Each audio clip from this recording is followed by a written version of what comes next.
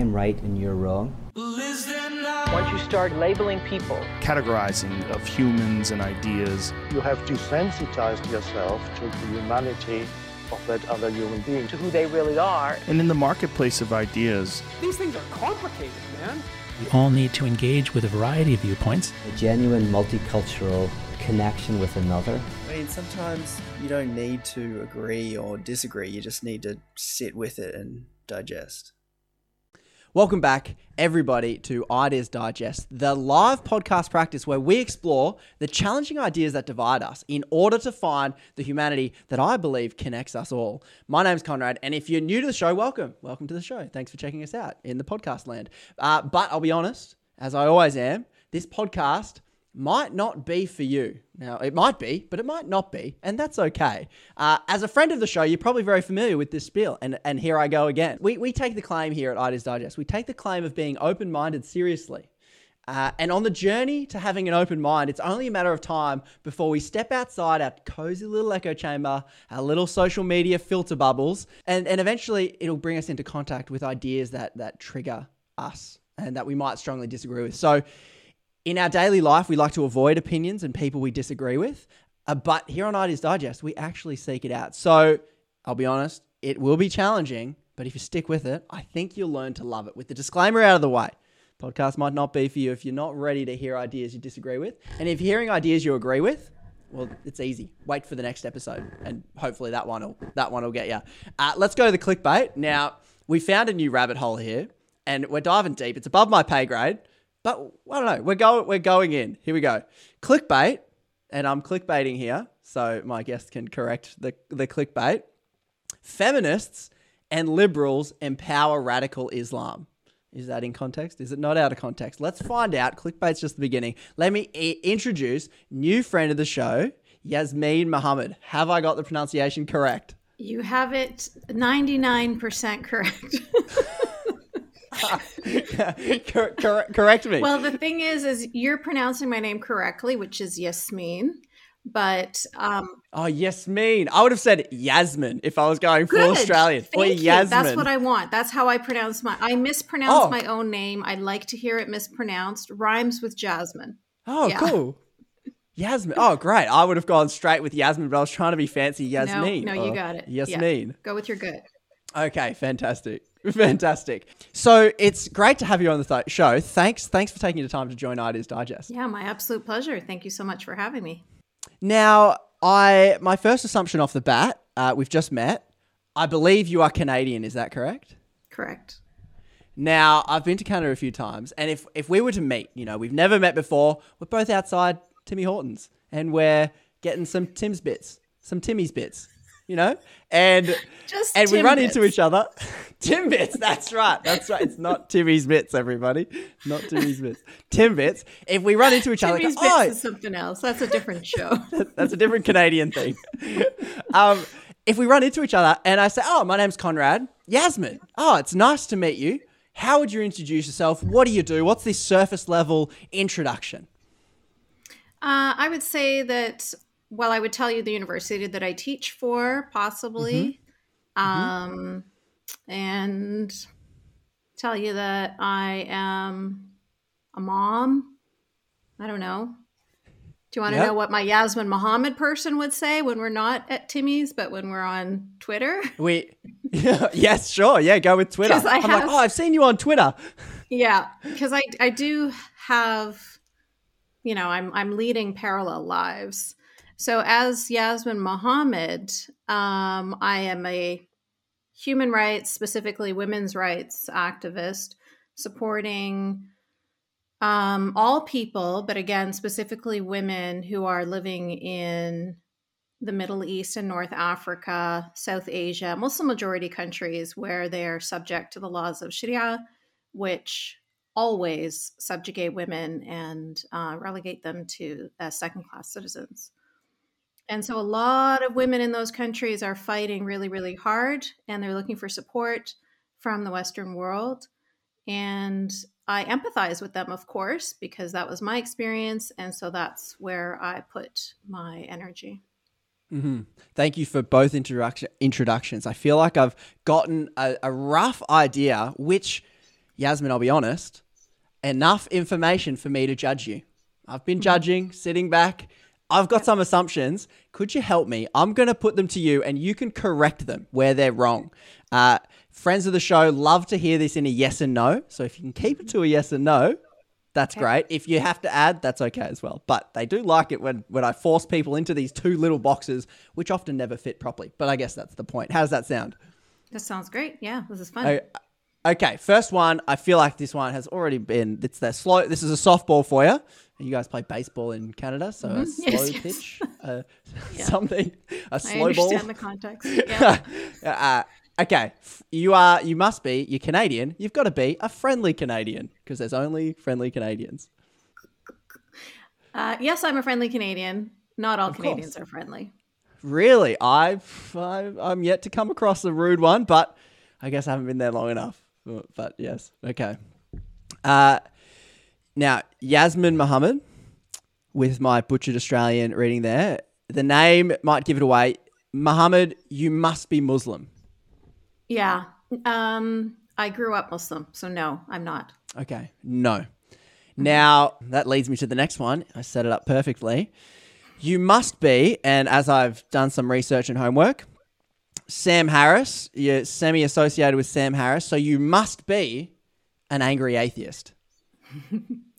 No. No, okay. And this one I pulled from your Twitter. You hate Muslims. No. I think I saw it. That's nicely ripped out of context from one of your tweets there. So you may have got that. I don't know, but we'll get into that. Okay, now this one, once again, as I'm doing my homework, going, Yasmin, like, who is this person? I noticed you did an interview with Dave Rubin. Now I'm connecting dots and making assumptions here. Dave Rubin, pretty right-wing. Progressive listeners on the show might be like, oh, she's got to be some right-winger pro-Trump person if she's, on a show like Dave Rubin's. Yes or no? No.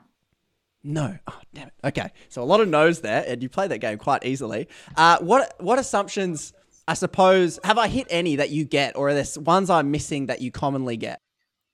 All the above. Good. Yes. You've I hit like all when of I'm them. on track. I get all of those all the time. Yeah. I think that it's really, we're living in a world right now where group identity is the norm. People just expect. If you're white, you are racist. If you are Black, you are progressive. If you're Arab, you are Muslim. So they are attaching people's, their minds, their thoughts, their feelings, their opinions, their political affiliations to immutable characteristics like their skin color, which is, in my view, I can't imagine what could possibly be more racist. I mean, that's what we're talking about. Let's go back in time and, this is what we were talking about in the 60s. This is what Martin Luther King was talking about when he said, judge people by the content of their character, not the color of their skin. But that's what we're doing today gleefully. We're doing it as if it's fully acceptable to do that. And of course it's not, one person who I disagree with probably everything that she says, but I completely respect that she is stepping outside of her box, Candace Owens. So she's stepping outside of this identity that she is supposed to have as a Black woman. And she's not the only one. There's many all over the UK, and I'm sure you have in Australia as well.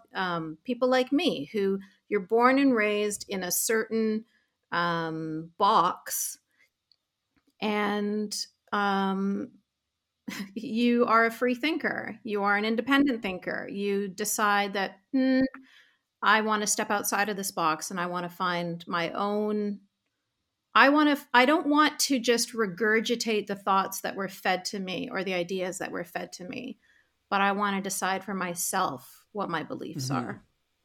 Yeah, I think summing up that polarization, the duality that we always like to split people into, the boxes never quite fit, and it's actually quite difficult to get these categories correct as we try and squeeze people into boxes that are all too small, which I think may or may not bring us to the clickbait that I added something to it to try and make it a bit more potent.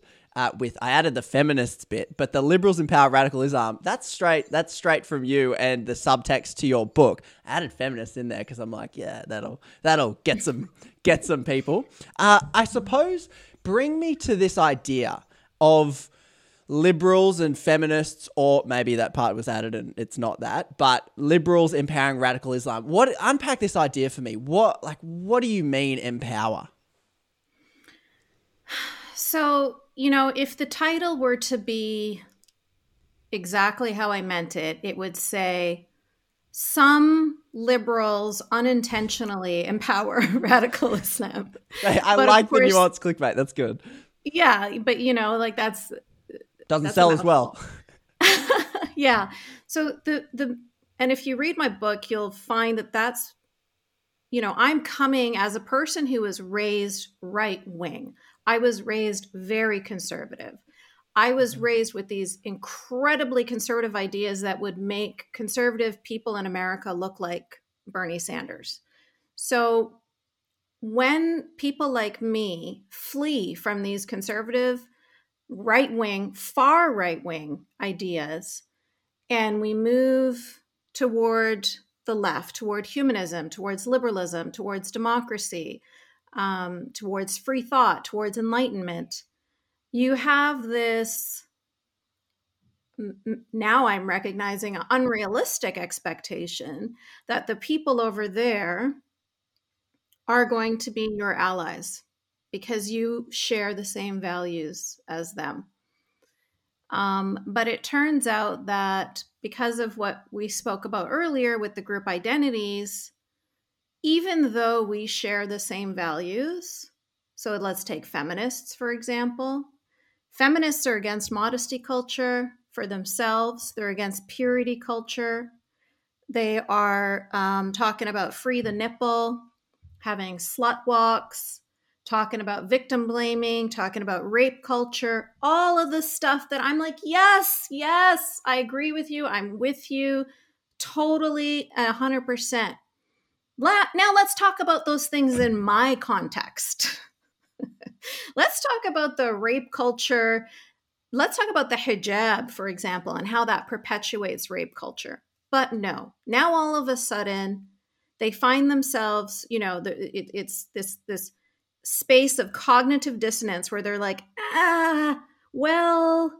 hijab is feminist and empowering, and let's put it on the cover of magazines, and let's put it on Barbie's head, and let's put a Nike swoosh on it, and let's support it. And like, what just happened? What just happened? We were on the same page. We were agreeing with victim blaming. We were agreeing with slut shaming. But somehow when it comes from the Islamic context, they can't see it anymore. They just, their minds go blank, and they suddenly start supporting the exact opposite of what they were just speaking up against. Like, what just happened?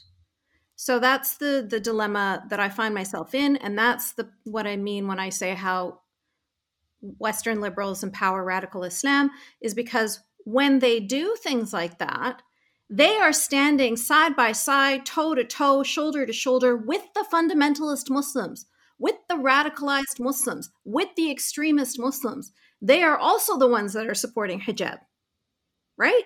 Your free-thinking Muslims, your liberal Muslims, your moderate Muslims, your feminist Muslims, they're fighting against it.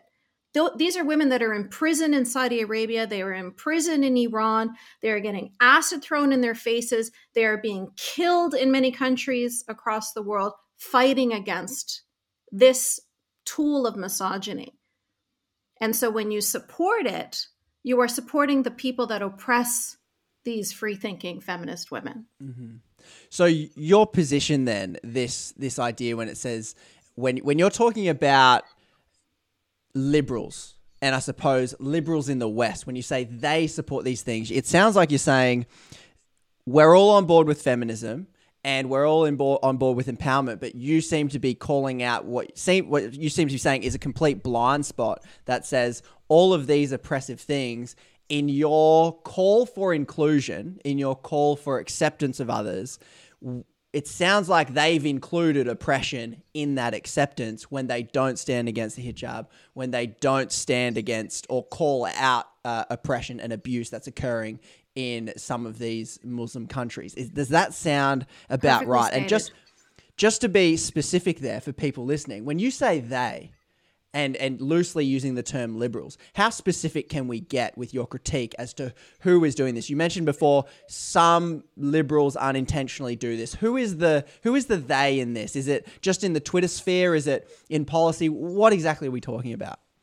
I think it's in the Twitter sphere and it's in policy. And it comes from the basic misunderstanding of not understanding the difference between culture and religion. So if you want to support Somali women, Egyptian women, Afghani women, Indonesian women, go ahead and do that, please. You want to support Muslims from all of those different cultural groups, go ahead. But do not support an ideology. That's the difference. See, they will support Black people, but they're not going to support Nation of Islam. Do you know what I'm saying? You're going to support a Chinese person, but you're not going to support the Chinese Communist Party. They have, for the first time, chosen that they're not only going to support people for their identity, for who they are and how they were born, but they're also going to be supporting an ideology. I don't think that they get that. I don't think that they understand that there are over 50 Muslim majority countries, and they do not share a culture. They do not share a religion, they do share a religion. They do not share a language. They do not share food. They do not share anything. It's like saying, meeting a Catholic person from Mexico and a Catholic person from Italy and a Catholic person from Canada. Sure, they follow the same religion, but they have completely different cultures. And so what happens with these, some liberals is that they think that they're supporting human beings, but in fact, they are supporting an ideology that oppresses human beings. Mm-hmm. And in this context, and we'll probably get into this a bit more specifically in a little bit, you're talking about the ideology they're supporting. Is that the religion? Is the religion itself the ideology you're talking about? Or is it a particular expression of that religion? How broad is the brush that you're speaking of? Well, there's the religion of Islam, which is the doctrine, and then there are Muslim people. So the doctrine is, black and white, words on a paper, just like with the Bible or the Torah or anything else. Sure, you can interpret it in different ways and follow it in different ways, and that's what Muslims do. So there are about 2 billion Muslims. It's a huge spectrum. You've got everything from the, someone like Majid Nawaz, who is, a liberal thinker. He fights against anti-Semitism. He supports LGBT equality, all the way to the other side of the spectrum where you'll find ISIS, the Taliban, Boko Haram, et cetera, et cetera. Mm-hmm. So Muslims will choose, in the same way that Christians and Jewish people choose to follow their religion. If you're Christian, if you're Westboro Baptist Church, you're going to say, I'm going to follow this verbatim. But if you're United, you're not going to be following it verbatim. So it's in the same way. There is the religion, there is the book, there is the doctrine of Islam, and then there is the way that people practice it. Two separate things. And I suppose what percentage of Muslims would practice it in an oppressive way at a guess or, yeah? Well, the majority. The absolute majority. So if you look at the Muslim majority world, like if you look at countries that are under Sharia, like Saudi Arabia or Iran, you will find, like in Saudi Arabia, the vast majority of people there, like let's use something. Like let's say their laws say that if you are gay, you should be executed. If you leave Islam, you should be executed. Women are not allowed to be independent human beings. They have to always be under the guardianship of a male, usually their father or their husband, but in some cases it could be their brother or even their son. But there has to be a man making decisions for her at all times. She can't make decisions for herself. So these are very top-down, oppressive rules. Now, within the country itself, of course, there are countless people that do not like these rules and do not want to abide by these rules. But you'll see in countries, what happens when you fight against it. Like in Iran, 1,500 protesters were killed in one day, just mowed down in the streets. I mean, that's astronomical. We can't even imagine what that's like. People got up the next day. There were bodies in the rivers, bodies in the streets. It was like a war zone. And these were peaceful protesters. So you don't hear very much pushback from them. It seems like they're happy living under these oppressive regimes because to speak up means to risk your life. So it's a difficult question to answer in a context where people can't be honest. But, when you are born and raised in a society where all you hear is the one narrative, whether it's in education, in media, in politics, everything, all you're ever getting is this one message. It's very, very difficult for you to think something, to critically analyze what you're hearing and to think something different. Now, the internet is helping with that. Twitter, YouTube, this show right now, all sorts of things that's helping to break through and to let people see that there's different ways of seeing things. There's different perspectives. There's different ideas. There's different beliefs. But, it's difficult. It's really difficult. So that's why I say it's the majority, not because they were given the choice or the freedom, but because it's all they have. These are totalitarian states. Mm-hmm. And the common thread that it sounds like you're pointing at or pulling at is the thread of a particular interpretation of the Islamic religion. How do you, or correct that if you... Well, I was just going to say that those countries follow Sharia, which is Islamic law. So they have councils, many people, many men, that are scholars in the religion. And before they make a law, before they say, for example, if you're gay, you should be killed, all of these men sit around with their books and they're all lawyers. They're all educated in Sharia. They are all scholars in the religion. And they come up with that law from what is written in the Quran and in the Hadith. So it's not just like arbitrarily 15 Muslim majority countries just happen to murder gay people. It comes from a source. It comes from the doctrine of the religion. There are many Muslims individuals that will say, I disagree with that. And of course, I don't want to abide by that. And that's fantastic. Those are wonderful people and I support them and I agree with them. But the fact of the matter is, there are rulings in the doctrine of the religion that support. I mean, there's arguments about how do you kill gay people? Do you burn them alive? Do you throw them off the top of the highest building? Do you behead them? These are the discussions that they have. Not should they be killed or should they not, but how should they be killed? So if all of these things are so specifically in the religion, that's why the Sharia scholars implement them into the law.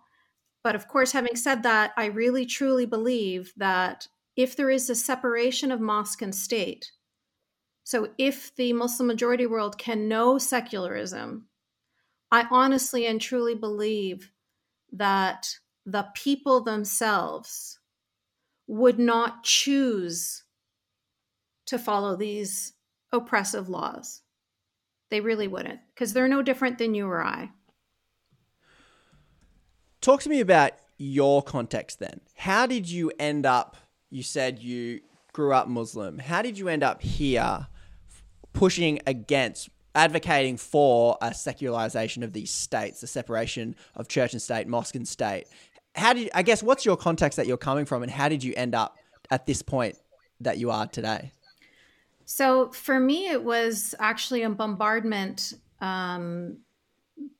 that was totally unintentional. So I was in university, and there was a course called History of Religions, and it was going to focus on the 3 monotheistic religions.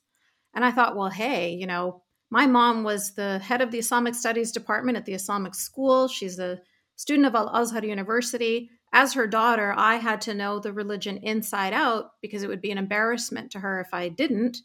And so I knew a third of this curriculum, no problem, I'm going to ace it. So I took the course simply because I thought it would be an easy elective, not knowing that it was going to change my life. So while I'm in this course, and for the first time in my life, I'm allowed to ask questions about the religion, I'm allowed to critically analyze things. While that's happening, simultaneously, 9/11 happens. And so I was bombarded both intellectually and emotionally.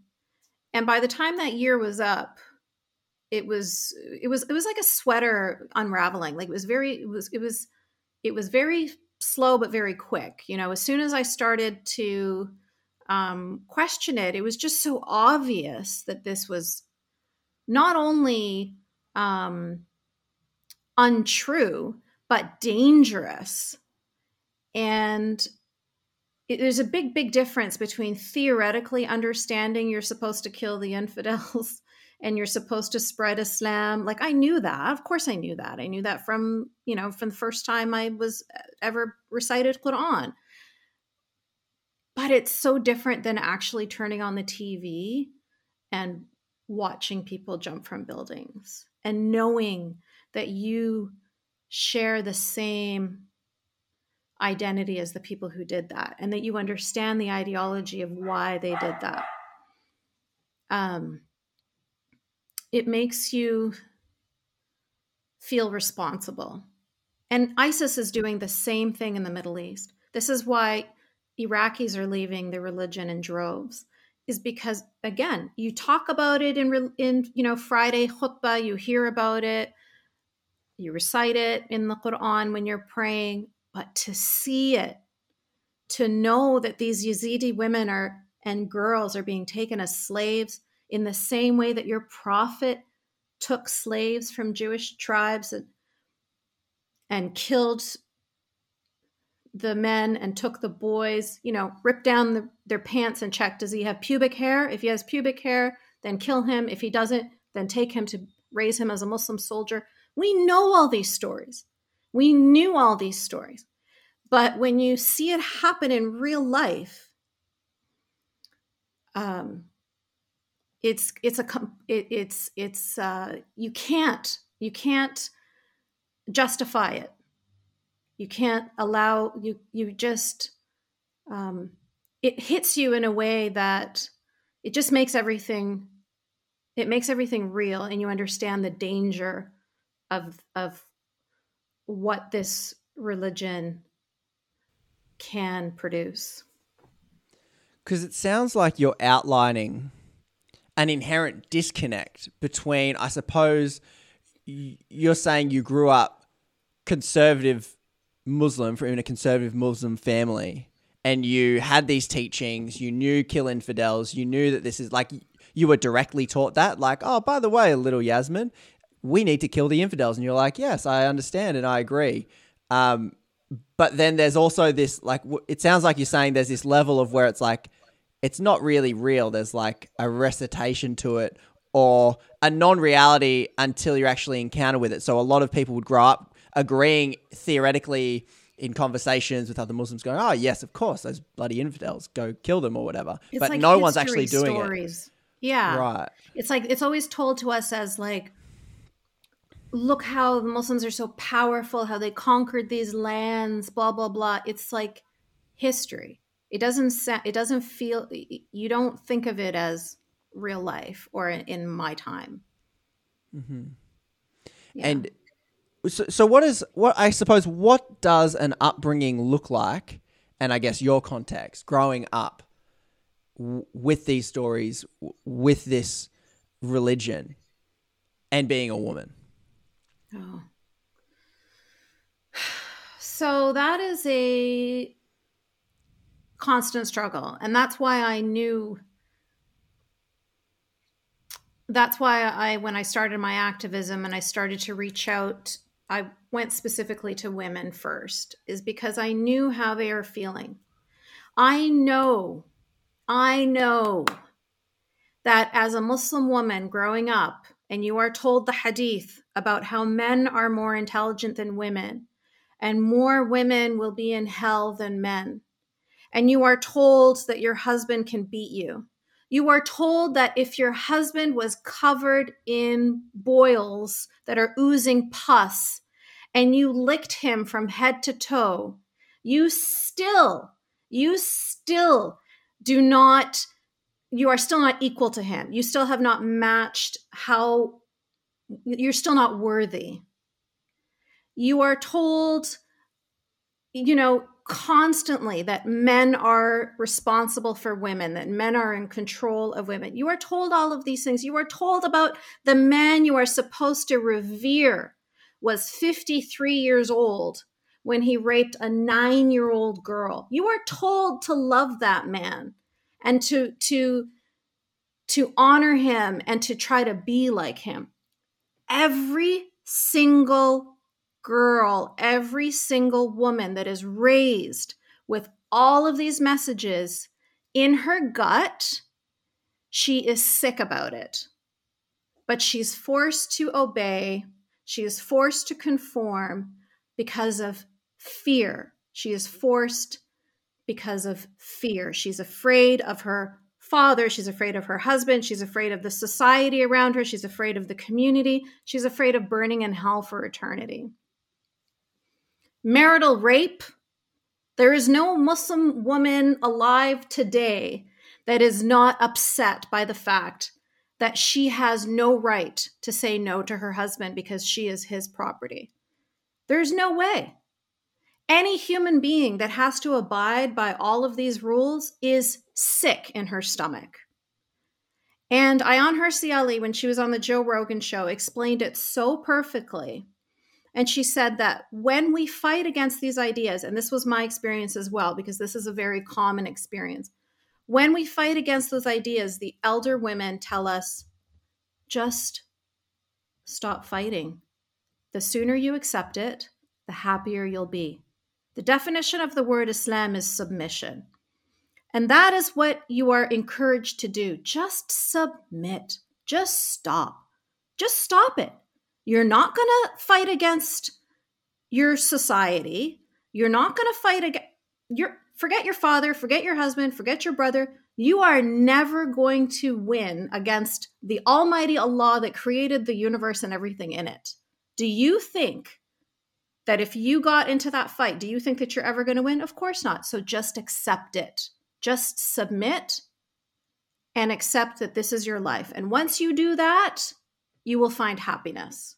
But as long as you keep fighting, you will continue to be angry, scared, upset, sad, depressed. So just stop it. And people like Ayaan and I, we couldn't stop. But that's how humans respond to trauma, right? There's fight, flight, or freeze. Most women freeze. Most of them are frozen right now. Very, very few have the capacity to fight or to flee. That's very, very difficult to do.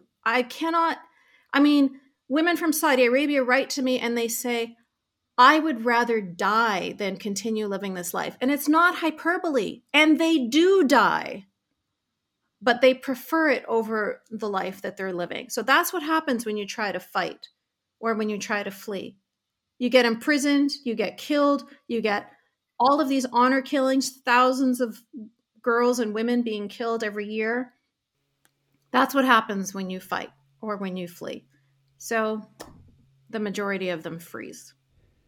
And that's your journey that you personally experienced all of that.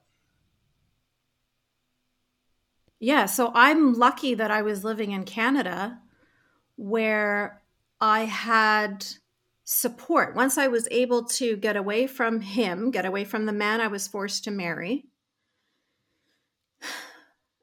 He was a terrorist. He is a terrorist. He's in prison in Egypt right now. He's a member of Al-Qaeda.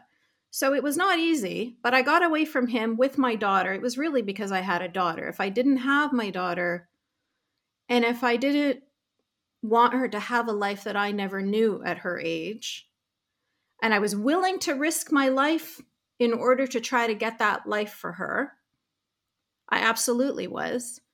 So I got away from him, and then I got away from my family, and then I'm living in a secular country that will support me, that will allow me to get student loans. That's why I was able to go to university and take that history of religions course. I never would have been able to do that if I was in Afghanistan or Pakistan or Sudan or Somalia or Saudi Arabia. These are not options for these women. They can get away from their family, they can get away from their husbands, and then what? And then they're stuck in a totalitarian society. So somebody like Ayan, so what happened with her, she grew up in Somalia. She was being forced into a marriage with a man in Canada, and she had a stopover in Germany. And she just didn't continue to Canada. She just got off in Europe, got off the plane, didn't get back on. So she was able to escape. So that's why my life and her life have different endings, is because we were in a world, in a society that allowed us to be human beings, that allowed us to live independently. So it's not exactly, obviously, I have so much survivor's guilt. I understand that I was really, really privileged to be born and raised in Canada.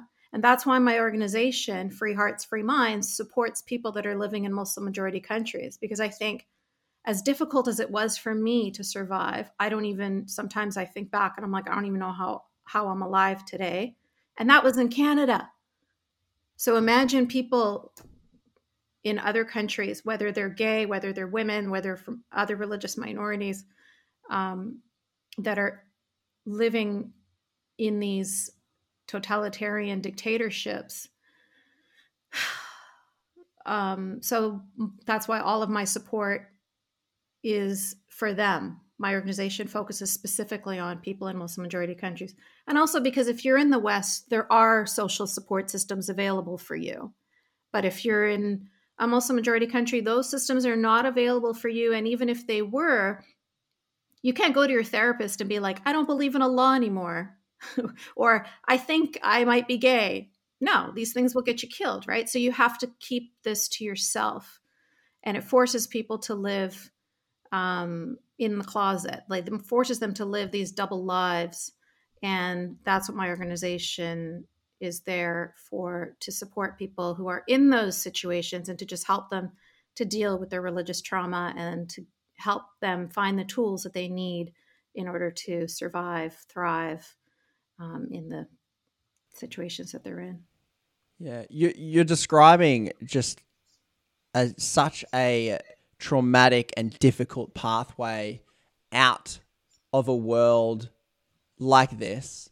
And you're saying that for you and a few others, the journey ends with at least some escape.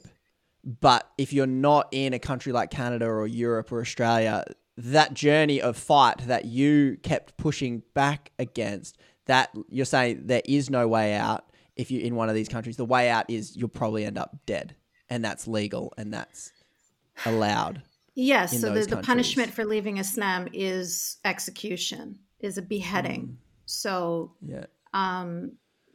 You're talking like now as well. You're talking happening in 2021. Yes, I am. And if the government doesn't do it, the vigilantes will do it.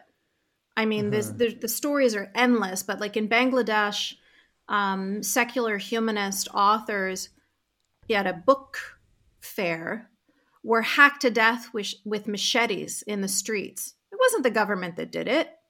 It was their fellow, people. in Pakistan, a man named Mashal Khan, a young boy named Mashal Khan, was in university, and he was a Marxist. So he was, talking about those ideas which are against Islam. In the quad of his university, he was completely swarmed by his peers, his university peers. I mean, he lived on the university dorm. These were not people that he just saw, a few hours a day. These are people that lived with him. They beat him to death while the campus security pushed away anybody that tried to help him. And when his mother was going to view his body, she said, I picked up his hand to kiss his hand, and every bone in his finger, every bone in his hand was broken. That's what we're talking about. So even if you can escape, in Jordan, a cartoonist was on the steps of the courthouse because he was getting in trouble because he made a cartoon that depicted Muhammad or Allah or whatever, something they disagreed with, shot on the steps of the courthouse. And when these things happen, there is an eruption of support. There is an eruption of support for the terrorist, for the killer. I could just go on and on and on, but there are so many stories like that. So yeah, it's very dangerous to share your feelings, your ideas, your thoughts. Which means for you then now, doing the work you do, saying what you say, because I guess as me being Australian, even if people are listening and disagree or whatever it is, they're like, oh, I just disagree, and that's totally fine. What's it like for you then now, sticking up for feminist rights for those who are not in countries like Canada or Australia? So that's when I first started writing my book, I was anonymous. And I was scared, of course. I've known about people, I'm familiar with honor killings. My mother threatened to kill me herself. I'm familiar, everybody knows Salman Rushdie. Everybody knows Theo van Gogh. He made a movie with Ayaan Hirsi Ali, was killed in the streets of Holland. The stories are endless. I know that coming out as a public, showing your face and publicly speaking out against the religion of Islam, I know that that's taking, that's a risk. That's taking a very big risk. But what happened was that I was almost compelled to do this. I was almost pushed to do this. It wasn't a choice, but I was being inundated with messages from people all over the world telling me their stories. And basically they shamed me into it because they're saying like, we're so glad you're in Canada and you're safe and you can speak for us. You can be the voice for the voiceless. I still get messages like this from countries that are considered progressive, like Egypt even. Thank you for speaking up on our behalf. And so I'm compelled to do it. I have to do this because I'm privileged to do this. And to be honest, it helps me with my survivor's guilt because I feel like I did survive by the skin of my teeth. I know that. And I know that there are so many countless other people that were not able to survive or are not able to survive, are not able to escape. And so I have to do this. I know that it's a risk for I know it's a risk for my family, which is the part that makes it, that gives me most pause, especially with my daughter whose father is in prison. I was very scared that he would have, his Al-Qaeda buddies or whatever, find me and then find her through my public work. And that's why she doesn't live with me anymore. She is 24. But I wouldn't go out, I wouldn't show my face, and I wouldn't be public, even though I'm using a pseudonym. I wouldn't do that until she moved out, started going to university, moved out with her boyfriend and her 2 cats, living such a happy life. Then I'm like, okay, I'll do this because she's safe. And because of the possessiveness of these men and the way they think, and me understanding that culture, he would be more interested in getting her back because she's his. He wouldn't care about my other daughter, and he wouldn't care about my husband necessarily. He'd want me dead, of course, but about his daughter, that's what I was afraid of. But I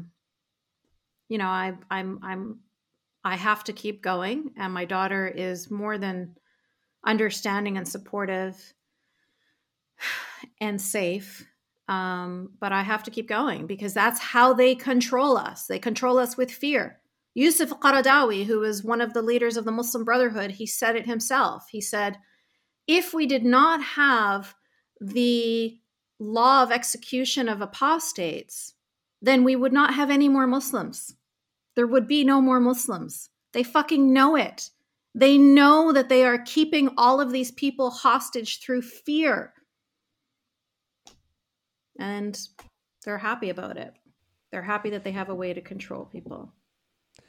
It sounds like, and your book outlines your journey and your very narrow pathway of escaping a culture and a family and a religion that, for all intents and purposes, is designed to keep you subjugated and within it. And the pathway was there, but still narrow in Canada. And as I was reading your book, and it brings us to the clickbait, in that as much as you're crediting countries like progressive countries like Canada and Australia that have some legal structures that allow you, you can get, especially in Canada. In America, it's probably a different story because student loans are more expensive. But at least in Canada and Australia, we have some systems where if you want to go to uni, you actually can, without having heaps of money off the bat. But there's also like outlined points in your story where these progressive societies failed you.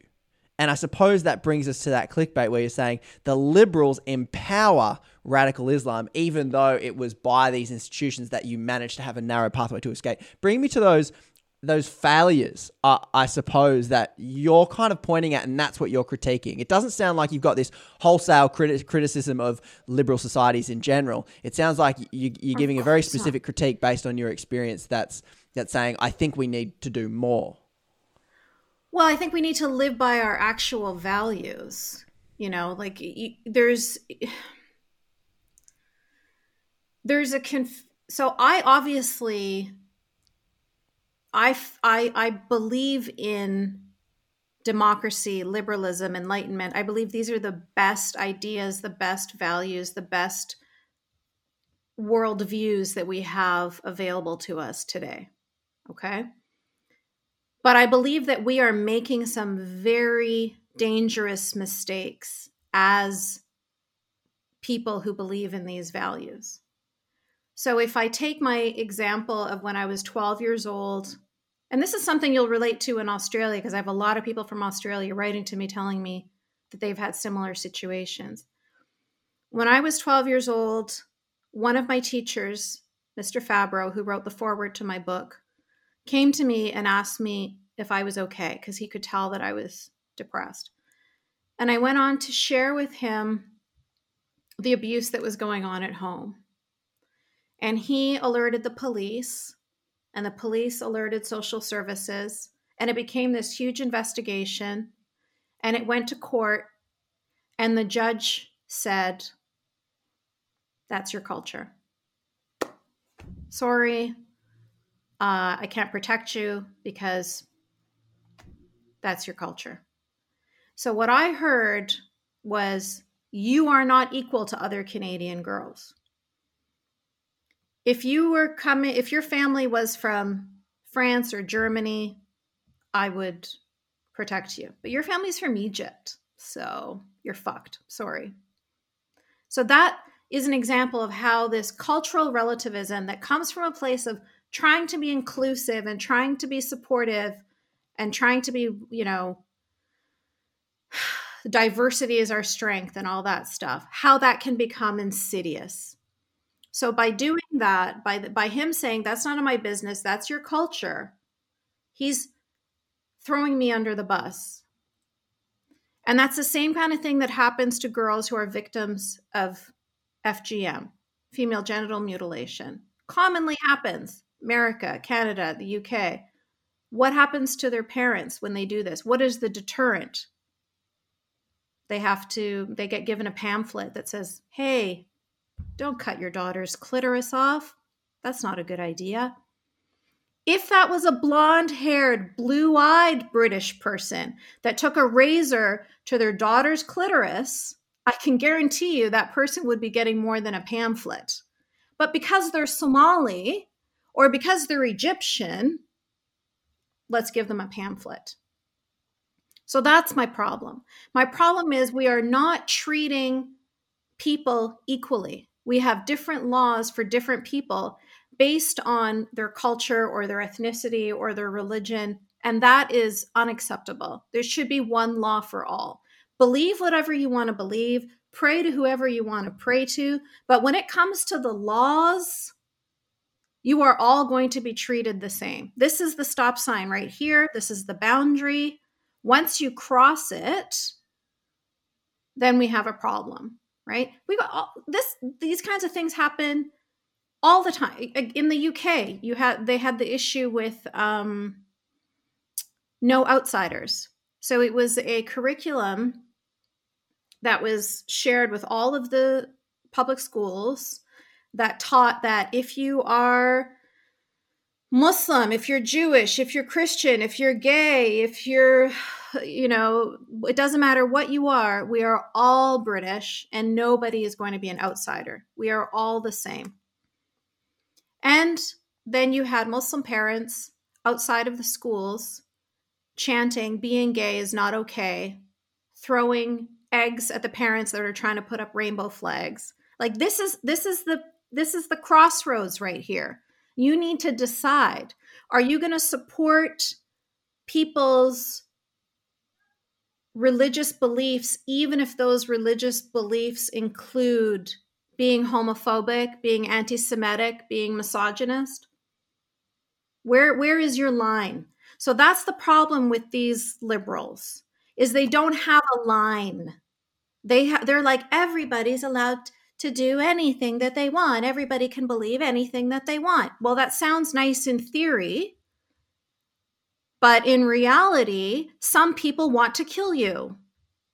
Some people believe that, Jews are apes and pigs, and that the world needs to be rid of all Jewish people, and that the trees and the rocks, when the Muslims are fighting the last Jews, the trees and the rocks will say, oh, Muslim, there is a Jew hiding behind me. Come kill him. That's how important it is. Not just the people on earth, but the earth itself wants to rid itself of Jews. So if you're going to support people, if you're going to support an ideology, where is your boundary? At what point do you say, oh, except for not that? Because it sounds like you're touching on a whole bunch of different ideas. Let me see if I can pull out a few of them. It's Western society, especially, let's take Australia. Canada's probably very simple, prides itself on multiculturalism. Inclusion, we're a diverse society, and also pride ourselves on religious freedom. And it sounds like these ideas, you're saying the end result is racism, because you're saying when a judge looked at you and with all the evidence of abuses of all kinds of nature of you as a little young girl growing up, and you were looking to get out of that, that judge looked at you and went, that's your culture, it's a different set of rules, and you're saying that if I was standing in front of that judge, I would be out of that situation pretty quickly. And so it sounds like the push for tolerance, inclusion, acceptance, and the prioritization of some level of religious freedom culminates in an inequality that you're pulling out when it comes to application of very obvious principles like no abuse, no genital mutilation, no sexual assault, no oppression, no beatings, no, like in Australia, it's not okay for anyone to beat their wife no matter what. But what you're outlining is that in the legal system, from your experience, you've encountered that it occurs and it occurs regularly, and the people who do that under the name of a religion or what you're saying is mistaken as a culture is allowed to kind of go on. And that's what I suppose is the critique of being, people would call it like the woke liberal is I suppose where you're saying too much inclusion, you've included things that are fundamentally anti a liberal society which prioritizes human rights. Does that sound? You are so good roughly at summarizing things. Oh, that was good. a perfect synopsis. And Okay. Richard Dawkins has a quote where he says, liberals are so open-minded that their brains fall out. And that's what And you're so saying, that's just seeing's happening. that's what we're talking about here. So, because I suppose that's why I brought up before the stereotype of the right-wing political voices that really are drawn to your story and your idea. And as I was just kind of going through, the podcast you pop up on and the different stories, it was interesting as I went, oh, who's this group? They would identify as like politically conservative. And I guess one question would be, as we untangle these ideas, the progressive person, the person who might be woke or progressive or wanting to be as inclusive as possible, they might be looking at that going, we as a modern Western society are trying to move away from colonialism that says colonialism in the sense of our way is better than yours. We have the answers, you don't. We're going to come to your country. We're going to demolish your institutions, your culture. We're going to set up a democratic Western liberal society just like us because we're the best. And it sounds like that's what we're really pushing against. We're going, okay, we don't want to colonialize people. We don't want to destroy their culture, and we don't want to say that our culture is better. What would you say to the idea that people are saying, these ideas that you're saying, liberalism, enlightenment, these principles that Western civilization is built on, they might say that's colonialism. And are you advocating for colonialism to essentially say, we do have it better? And is that fits the conservative narrative quite well, because the conservative side, and they're not afraid to say, yeah, we Western people, we have the best civilizations, copy us. There's a very big difference between saying, I live in a Western society, these are my ideas, I believe in these values, I agree with these values, I value these values. There's a very big difference between saying that and saying, and now I'm going to make you abide by my values and my rules. Nobody is saying that. All I'm saying is, if your values are equality of women, equality of LGBT, whatever your values are, then maintain your consistency within your own borders, okay? So at least do it within your own country, maybe. That's all I'm saying. I'm not saying that we need to be going and like bombing other countries and forcing them to be Democrats. Of course not. My point is that there are people that are living in these societies that are being oppressed by the rules that you are upholding. Do you see what I'm saying? Like when you say that's your culture and that's none of my business and I'm not going to talk about it, well, you have now left victims that are being oppressed under that rule. As you turn your blind eye and say, none of my business, You want to perform FGM. You want to force your daughter into hijab. You want to beat your wife. That's your culture. That's none of my business. Well, now you're a coward. Now, not only are you a coward, but you are breaking your own laws. That's what I'm trying to say. And the reason why you'll find me going on Dave Rubin is because he invited me. Right? I've also been on CNN. I've also been on BBC. I've also been on New York Times. I've also been on fucking Al Jazeera, for goodness sake. Okay? But I will go wherever anybody invites me, and nobody cares and nobody talks about it. But as soon as I go on what is considered the right wing, then people are like, oh, no, she's right wing. You know what? I'm not American. You've encountered those stereotypes all the time. It's narcissism. It's narcissism. People are like, oh, you're pro-Trump. I could give less of a fuck about Trump. I'm not American. It doesn't matter to me, but they only see things from their point of view. So this is what it comes down to. Iran and Saudi Arabia are both Sharia law countries. Both of them subjugate women to a dehumanizing, disgusting, deplorable degree. Okay? Americans that hate Trump will hate Saudi Arabia because Trump is allied with Saudi. However, Trump doesn't like Iran. Therefore, progressive Americans will support Iran. That's that's the narcissism. That's the narcissism. I support women from those countries.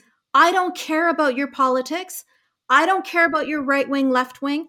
I don't care about your Trump. I don't care about your Biden. None of that has anything to do with me. I care about these human women. And they are so narcissistic, navel gazing. They cannot expand their minds past their nose. That's all they care about is their own narrow-minded worldview. I think it's interesting that the issues you're talking about, because on some level there's this non-controversial point that you're making. You have your story outlined in your book, and if people go and read your story, they'll see the trajectory you've come on and how you ended up where you are. But what's interesting about the issues you talk about and what I've kind of brought up there is that it's very hard to walk that line between what are already very well established political boxes of liberal, conservative, and every issue pulls you into the polarized camp of if you're on this show, you're conservative. If you're on this show, you're liberal. If you're talking about how Muslims need to do certain things within Canada and probably should be subjugated to strict Canadian law when it comes to women's rights, then you're this political candidate. But if you're talking about something else, it seems like it's very difficult to talk about these topics without ending up in a heated, divisive, polarized debate that ends up in the conversation of pro-Trump, anti-Trump, conservative, liberal, Republican, Democrat. And it sounds like that's been your experience as it sounds like the non-controversial thing you're saying is religion, at least specifically within Canada, countries like Australia, countries like America, religious freedom ends where human rights begin. That sounds like your main thesis and your main point, which doesn't sound too terribly controversial, but it always seems to end in some political argument. Yeah, I mean, if I bring it from a Christian perspective, they'll totally understand where that line is. They totally see it. But when I bring it from a Muslim perspective, then again, they've got a blind spot. They can't see it. Why do you think that is? And it's because they do not view Christian human beings and Muslim human beings as the same. They don't. Interesting. And this is why I'm saying it ends up becoming racist at the end. Because they really do have a bigotry of low expectations. They really do think that Christians should be better. They should know better. They should understand. but they don't have that same expectation for Muslims. In the quest for equality, so someone, and I'm sure you've had this leveled at you, someone would call you racist for some of the ideas you're talking about now. But it sounds like, and people, if you critique Islam, it sounds like there's this fear of critiquing Muslims, Islamic countries, because you might be called racist. But it sounds like what you're saying is that the inability to hold people of all religions to the same standard, or from people from different countries, the inability to hold them to the same standards, it's as if the judge goes, they're from Egypt. They're not really on the same status, class, importance, understanding level. Their culture's lesser developed, but it's really not said. It sounds like you're talking about something very implicit that perhaps no one would admit to that. Because it sounds like everyone who might push against what you're saying, they're probably going, no, I'm trying to not be racist. I'm trying to be not colonial. I'm trying to be as inclusive as possible. But it's kind of just saying the same thing back, going, no, there's implicit racism there. You've now become counterproductive. You now have become the thing that you say, that you've looked into the abyss and you have become the darkness, is what happens. And I have seen these arguments online before. Like there is this Dr. Craig, whatever, I don't know. He's some TV personality. I don't even know if he's in the UK or America, but he was talking about, he says, when a Nigerian man marries a 12-year-old girl, is that considered rape in their cultural context, or it's different for them? That's what I'm talking about. Because to me, he sounds like some sort of psychopathic supremacist who thinks that only Western people understand that raping children is bad. Those little savages in Nigeria, they don't understand. It is not rape in their context. That's what I'm talking about. That bigotry of low expectations is so insidious, is so insulting, is so condescending, is so patronizing. It drives me up the fucking wall. And you see it all the time. You see it all the time with Charlie Hebdo in France. When all of those people were murdered for cartoons, what did people say? Well, they shouldn't have poked the bear. They shouldn't have posted pictures of Muhammad because you just know how those Muslims are going to react. What? Like, what is, so your definition of Muslim is a savage murderer? Like this is the expectation? One of my friends from Iraq, Faisal Al-Mutar, who has an organization called Ideas Beyond Borders, really great organization where he translates books of like Sam Harris, Richard Dawkins, etc.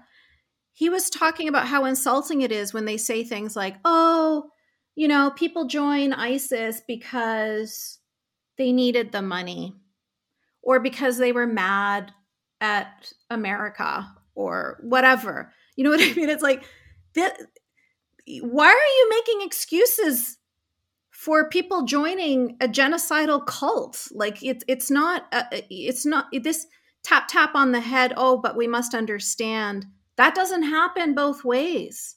That never happens when the culprit is American or Israeli. Then they somehow have a completely different view and understanding of human nature.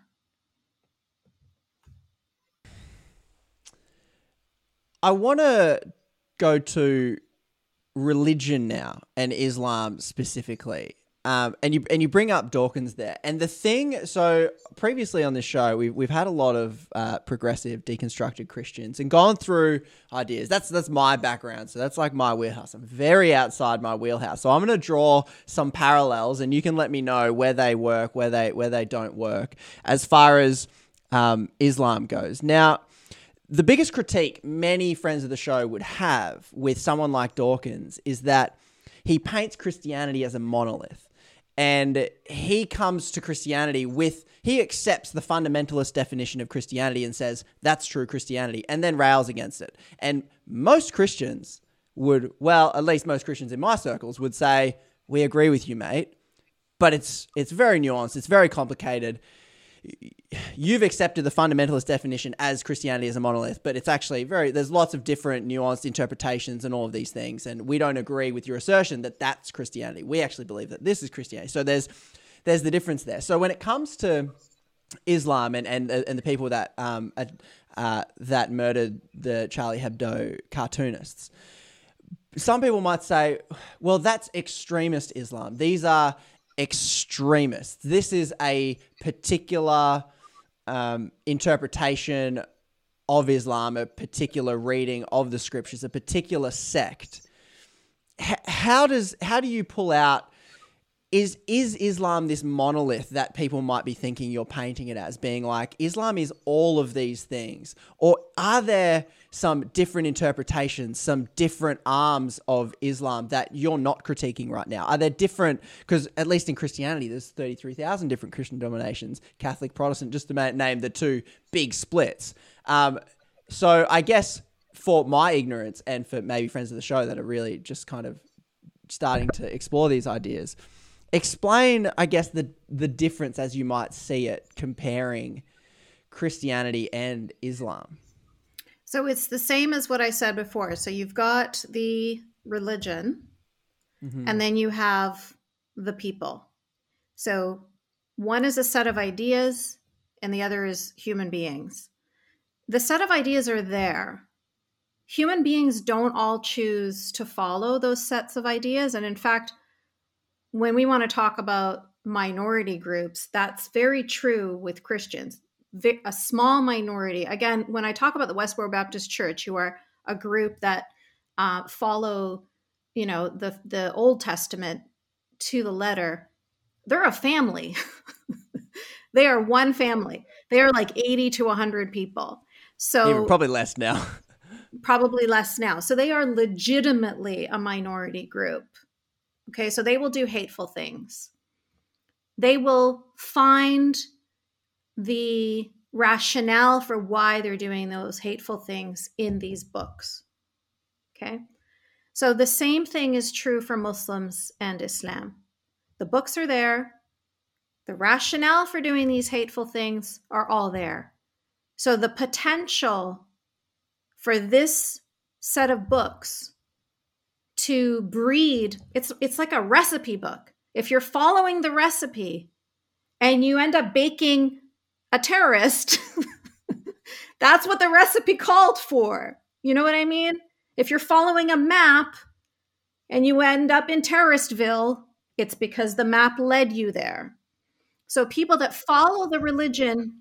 Is that where the map is leading, or is that where a certain interpretation or a certain... So as I draw the parallel... The potential is there, Conrad. The potential is there. Even if there are human beings that choose to not see it in that context and who choose to interpret it differently, that's fantastic. But we can't pretend that the potential isn't there in this book to say this. Now, there is one big difference between between Christianity and Islam that I have to clarify here.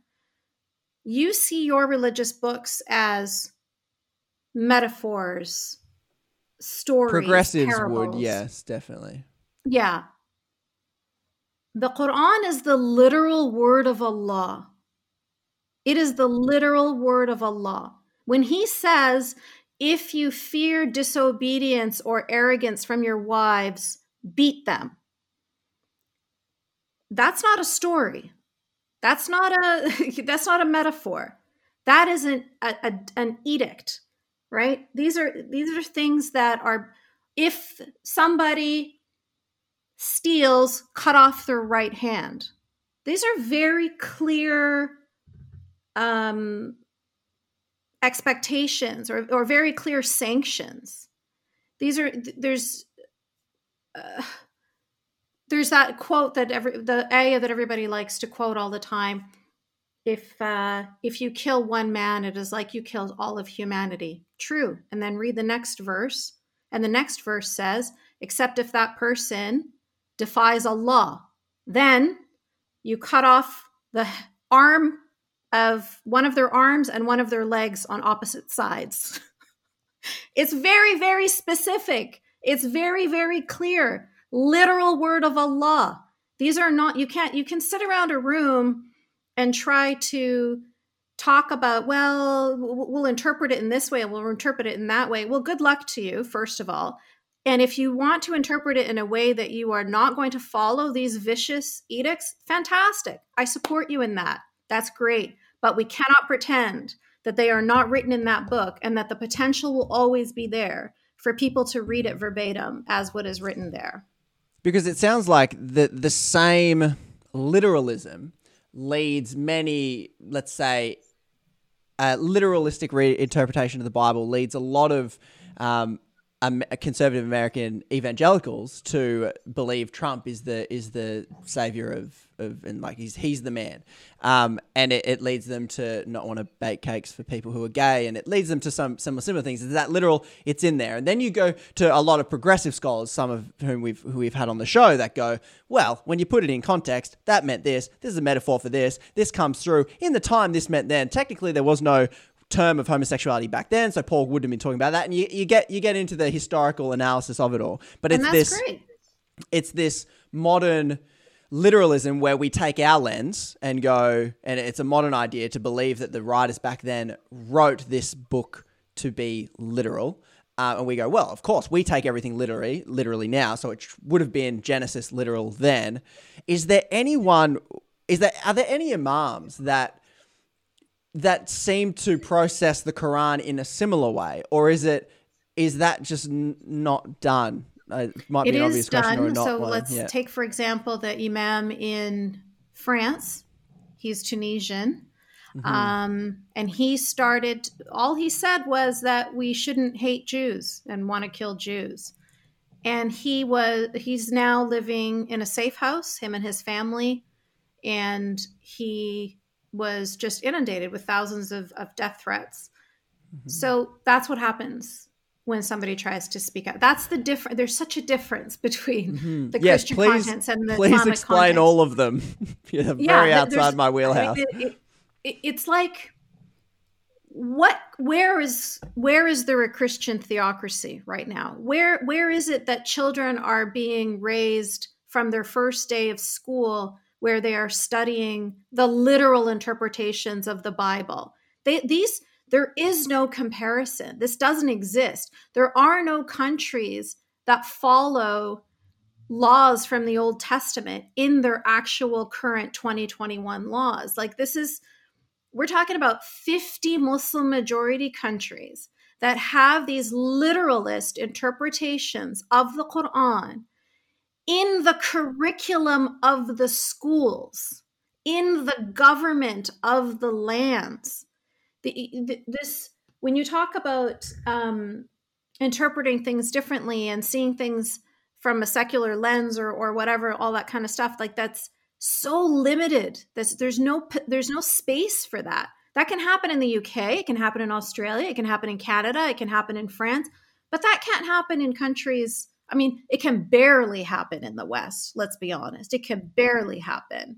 People like Majid Nawaz he's still getting beat up in the streets, a Muslim, but because he disagrees with the extremist interpretations of the religion.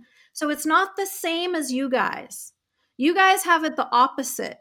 Your vast majority of your 30,000 sects are not following the Old Testament literally.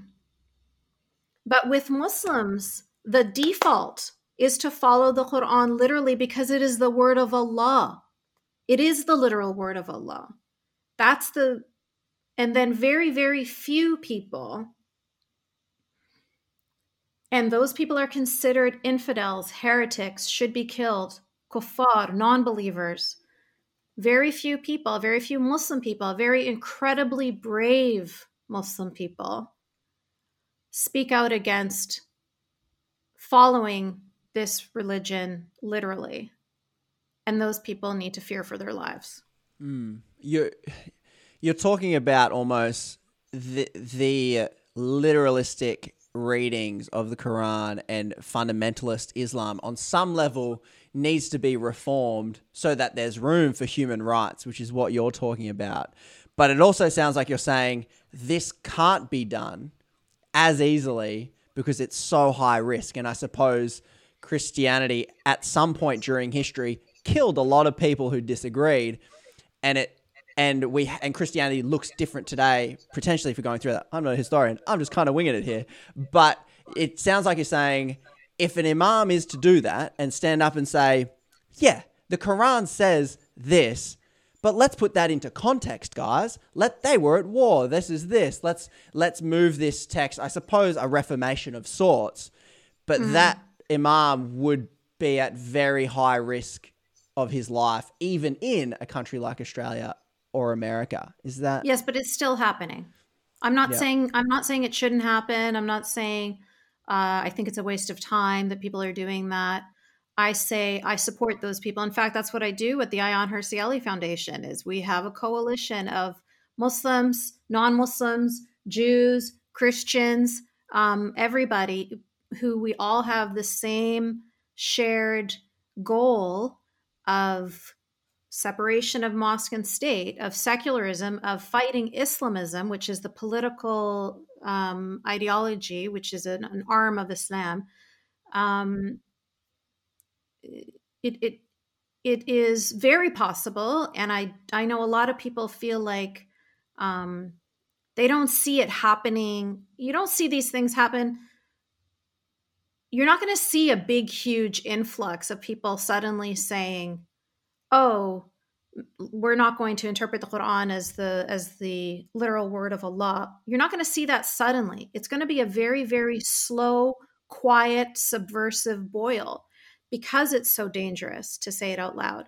I've seen on television in Kuwait people saying this, like on the national airwaves. There is even a Pakistani man who, of course, he's fear for his life, but he was saying that we should not follow the Quran literally. We should view it as the words of men, not the words of Allah. And these are major, major things. There is seeming to be at least that parallel, because progressive Christians would say it isn't the Bible isn't the literal word of God. It's, people journeying to an understanding of God. And it sounds like that same step almost in that text to loosen it from this. So when it comes to you looking, you're okay with the reformation of Islam, and you're kind of rooting for it, even though you yourself would say you're an atheist and have kind of course, done away with it completely. Those reformers no longer want to kill me. They no longer want to kill you. They no longer want to kill gay people. They believe in women's equality. They believe in freedom of thought.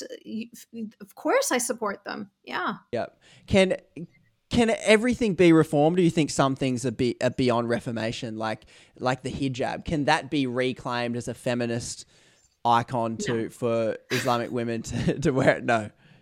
No. It's never. You cannot ever make the hijab feminist. That's impossible. That's never going to happen. Not? What you can say, because it's inherently a tool of misogyny. The whole purpose of the hijab, the whole idea behind it, it's gender segregation first and foremost. As soon as you say women must wear this and men don't wear it, then you've already lost me. You've already created an inequality between the sexes right there. But then especially when you say women need to wear this in order to protect themselves from men who might rape them. Now that's victim blaming.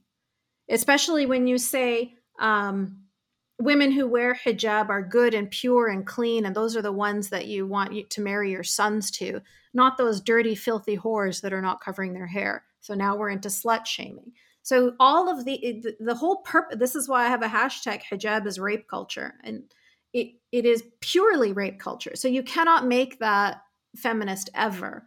But what you can do is you can say, you have the choice. You choose truly, not just lip service, but women truly have the choice to wear it or not wear it depending on their own beliefs or decisions. So as long as there's no coercion, like in Iran, a girl can't go to school unless she's wearing hijab. So you want to be educated, you need to wear hijab. There's a 24-year-old girl that got a 20-year sentence for refusing to wear hijab in Iran. So as long as there are not those coercive controls over women and they're allowed to truly choose or not choose if they want to wear it, then I'm fine with it. But as long as women are being killed, as long as women are being attacked with acid, as long as women are being abused, then I will fight against it. Mm-hmm. And where does the government's role, in this example, where does the government's role begin and end? Because in Australia we have certain politicians, which many might deem as racist, pushing for a ban, a government ban of the hijab.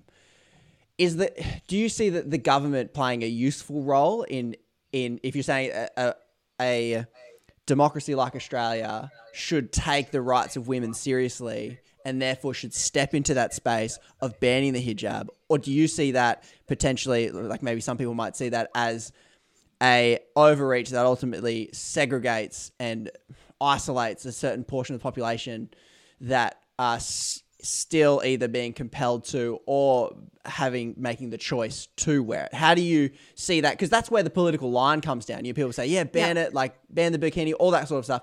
I guess where do you sit on that very nuanced political implication of some of these ideas? So banning it, I do believe, has crossed the line. So now you're becoming authoritarian. Now you're becoming totalitarian. Now you're telling people what to wear, what not to wear. But how about we not support it? How about we not celebrate it? How about we not put it on every flat surface, on every billboard, on every magazine, every channel? How about we not do that? So I'm not saying that we need to ban it. I definitely disagree with banning it. And I also definitely disagree with celebrating it or as if it is just a normal piece of cultural clothing, as if it is a benign piece of clothing, because both of those things are wrong. So, final couple of questions. Thanks for taking so much time to really spell out things that are well outside my wheelhouse here. Islam at its best, what would you say? So are you asking me to describe for you? I haven't seen it yet. Okay. So, yes. Nothing redeemable about Islam in your experience?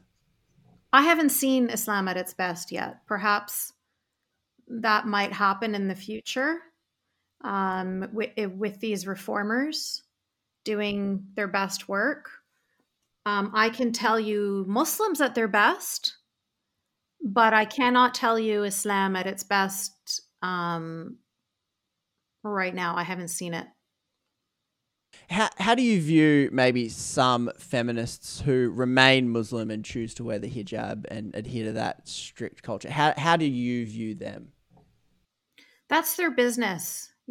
People choose all sorts of different things. People choose to tattoo a swastika on their face. You know what I mean? Like people are free to do whatever they want to do. They're free to abide by whatever beliefs they want to abide by. I'm free to judge them. I'm free to feel a certain way about the decisions that they've made. But I wouldn't try to control the decisions that they make. I would just say that in a free society, we're all just going to share our opinions on these actions, and that should always be free. That should never be controlled. So this is what I'm referring to now are things like people yelling bigot or Islamophobe or whatever. If you're going to speak out against what I view as misogynist, negative, homophobic, anti-Semitic things, if they're connected to Islam, you shouldn't talk about them because that makes you a bigot. I can talk about anti-Semitism with white supremacists, but I can't talk about anti-Semitism with Muslims. Well, now we have a problem. So that if people want to consider themselves feminists and wear hijab, if people want to denounce feminism entirely, I see this a lot these days where women stand up and they say, I'm not a feminist. That's her business too. I'm not here to police how people define themselves or what their beliefs are. Mm-hmm. How do you think they see you? Well, it depends. So Muslims in the Muslim majority world who are fighting the same fight that I'm fighting, Muslim women, see me as their ally and are grateful for my support. There's a very big difference between living in a free democratic nation that will allow you to do whatever you want and to live however you want, and you choose to wear the hijab. You are, universes away from the experience of a person born in a totalitarian regime that forces them to wear a hijab. Now, you might look at both of those women and see them both in hijab and not recognize the difference because physically, visually, they look the same, but they are coming from two completely different contexts. Just this morning, I retweeted a tweet where somebody had written, I have so many grown-ass Arab female friends who have to wear the hijab even though they're atheists, and it makes me so sad. That's a reality. You have to put it on and pretend for the sake of your life. So to have somebody speaking out, whether they're Muslim or non-Muslim, but if it's somebody who is fighting against this hijab, one of the issues that I fight against, it just seems that this one is so loaded because, well, for two reasons. First of all, because Islam is such a patriarchal religion, it's made for men by men, they just cannot handle a woman claiming her own body even and saying, I'm not going to wear what you're telling me to wear. It's just, they can't handle it. They feel like they've been castrated. So they hate to see a woman have power even over her own body. And it's also such a big issue because it's being celebrated and supported in the States. And so that is something that causes the feminists in the Muslim majority world to feel so betrayed, so demoralized, where they're fighting their societies so hard, where you have women in Saudi Arabia posting pictures of the niqab under their feet, posting pictures of themselves burning niqabs. And then you have politicians in Canada talking about supporting the niqab. So that's the burqa, the covering the face. So yeah, it depends. It's just like any other issue. There's pro-choice and pro-life. If you are somebody who speaks up, who thinks that the hijab is a problematic thing, then you will be supporting what I'm saying. And if you think that it's a religious requirement and all women should wear it, otherwise they're whores that will burn in hell for eternity, then you're not going to like what I have to say. As we wrap up, is there anything you might want to add to just kind of sum up? We've covered a lot of ground, and if people want to get more detail on your journey and your experience with that, I'd probably encourage them to read the book. As I have promised all my listeners, if it's an audiobook, I'll read it. And I have read it. So I'd probably say it's like heartbreaking, Yasmin, your journey made me tear up multiple times. Just imagining a reality that seems so close to home in Canada, but then so different. Is there anything you might want to, I suppose, add or sum up with? I'll sum up by saying, don't forget that there's always minorities within the minorities. So my organization, Free Hearts, Free Minds, I'd love it if people could go to that website, freeheartsfreeminds.com, and click on testimonials. And you'll read the stories of the people that we were able to help. So, when you think of Muslims or when you think of a Muslim majority country, you have a certain impression in your head of what those people look like, what those people act like, what those people sound like. That's not the whole truth. That's just the majority. But there is a minority within there, and they are fighting, and they are screaming, and they are suffering, and they need your support. They need people who share their values to tell them, you're not crazy. I also agree with you. I also think that men and women are equal. I also think that gay people shouldn't be killed. I also think that you are valid and you are worthy and you are a good person and that you are a moral person, even if you don't follow a religion. So, it's just the internet, Instagram, Twitter, YouTube, all of these social media sites have been immensely helpful in letting people in these closed societies know that they're not alone. So I would encourage your listeners to be their cheerleaders, to be their supporters, because these are people that are getting nothing but closed doors and hate. And so to get support, even if it's just from an anonymous person from the other side of the world, it can be life-changing, if not life-saving. Where can people follow you and keep up with your work, find your book and everything like that? So you can go to my website, yasminmohammed.com, and I'm on Twitter as Yasmin Mohammed, Facebook, and Instagram. And my book is available on Amazon, Barnes & Noble, anywhere where you can purchase a book. It is self-published, so therefore I don't have a publisher. I don't have a marketing team. I don't have anything. It's just me and my husband. So it is not, you're not going to find the physical book in a physical bookstore, but if you go to a bookstore and you request it, they will bring it in for you.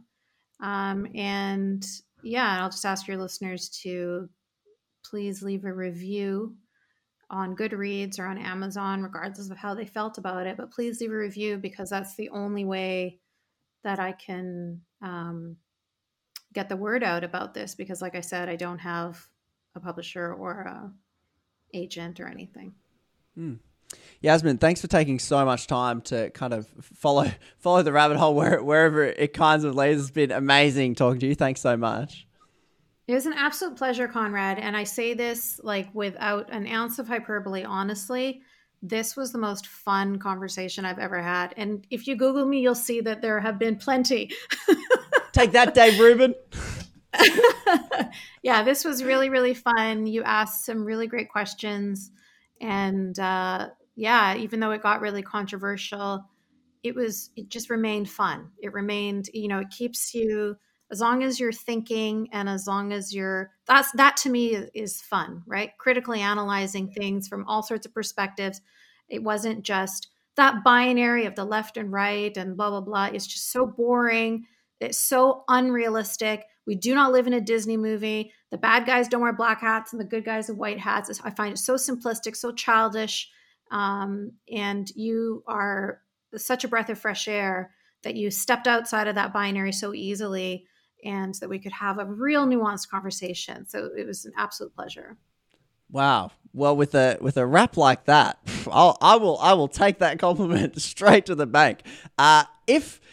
If you think I missed a question, clearly Yasmin doesn't think I did. I must have asked some decent questions. But if you think I missed a question, send it through Instagram. Post on this clip. What did I miss? There's many places I could have gone. I was like at the end there fighting my urges to go, bring up Islamophobia. But I'm like, no. Gotta finish this thing. Head over to Instagram. Post your thoughts. Send me a question there. And if you made it to the end of this episode, you disagree with the whole thing, and it triggered you big time, you, my friend, are the spirit of Ideas Digest. That's the point. If you make it to the end of an episode, you disagree with the whole thing, send me a DM saying, hey, Conrad, I made it to the end. Boy, that was difficult. And I will send you a gold emoji. They're limited edition. You can cash it in anywhere where they take gold emojis. You've earned it. So send me that message. Love to hear from you. If you have any show ideas, any guests I should talk to, ideasdigest@gmail.com. Direct me down this rabbit hole of which I'm very out of my depth, but we're going anyway. Why should we be afraid of exploring ideas? I am not. Let us continue. Thanks for tuning in, and I will catch you in the next episode.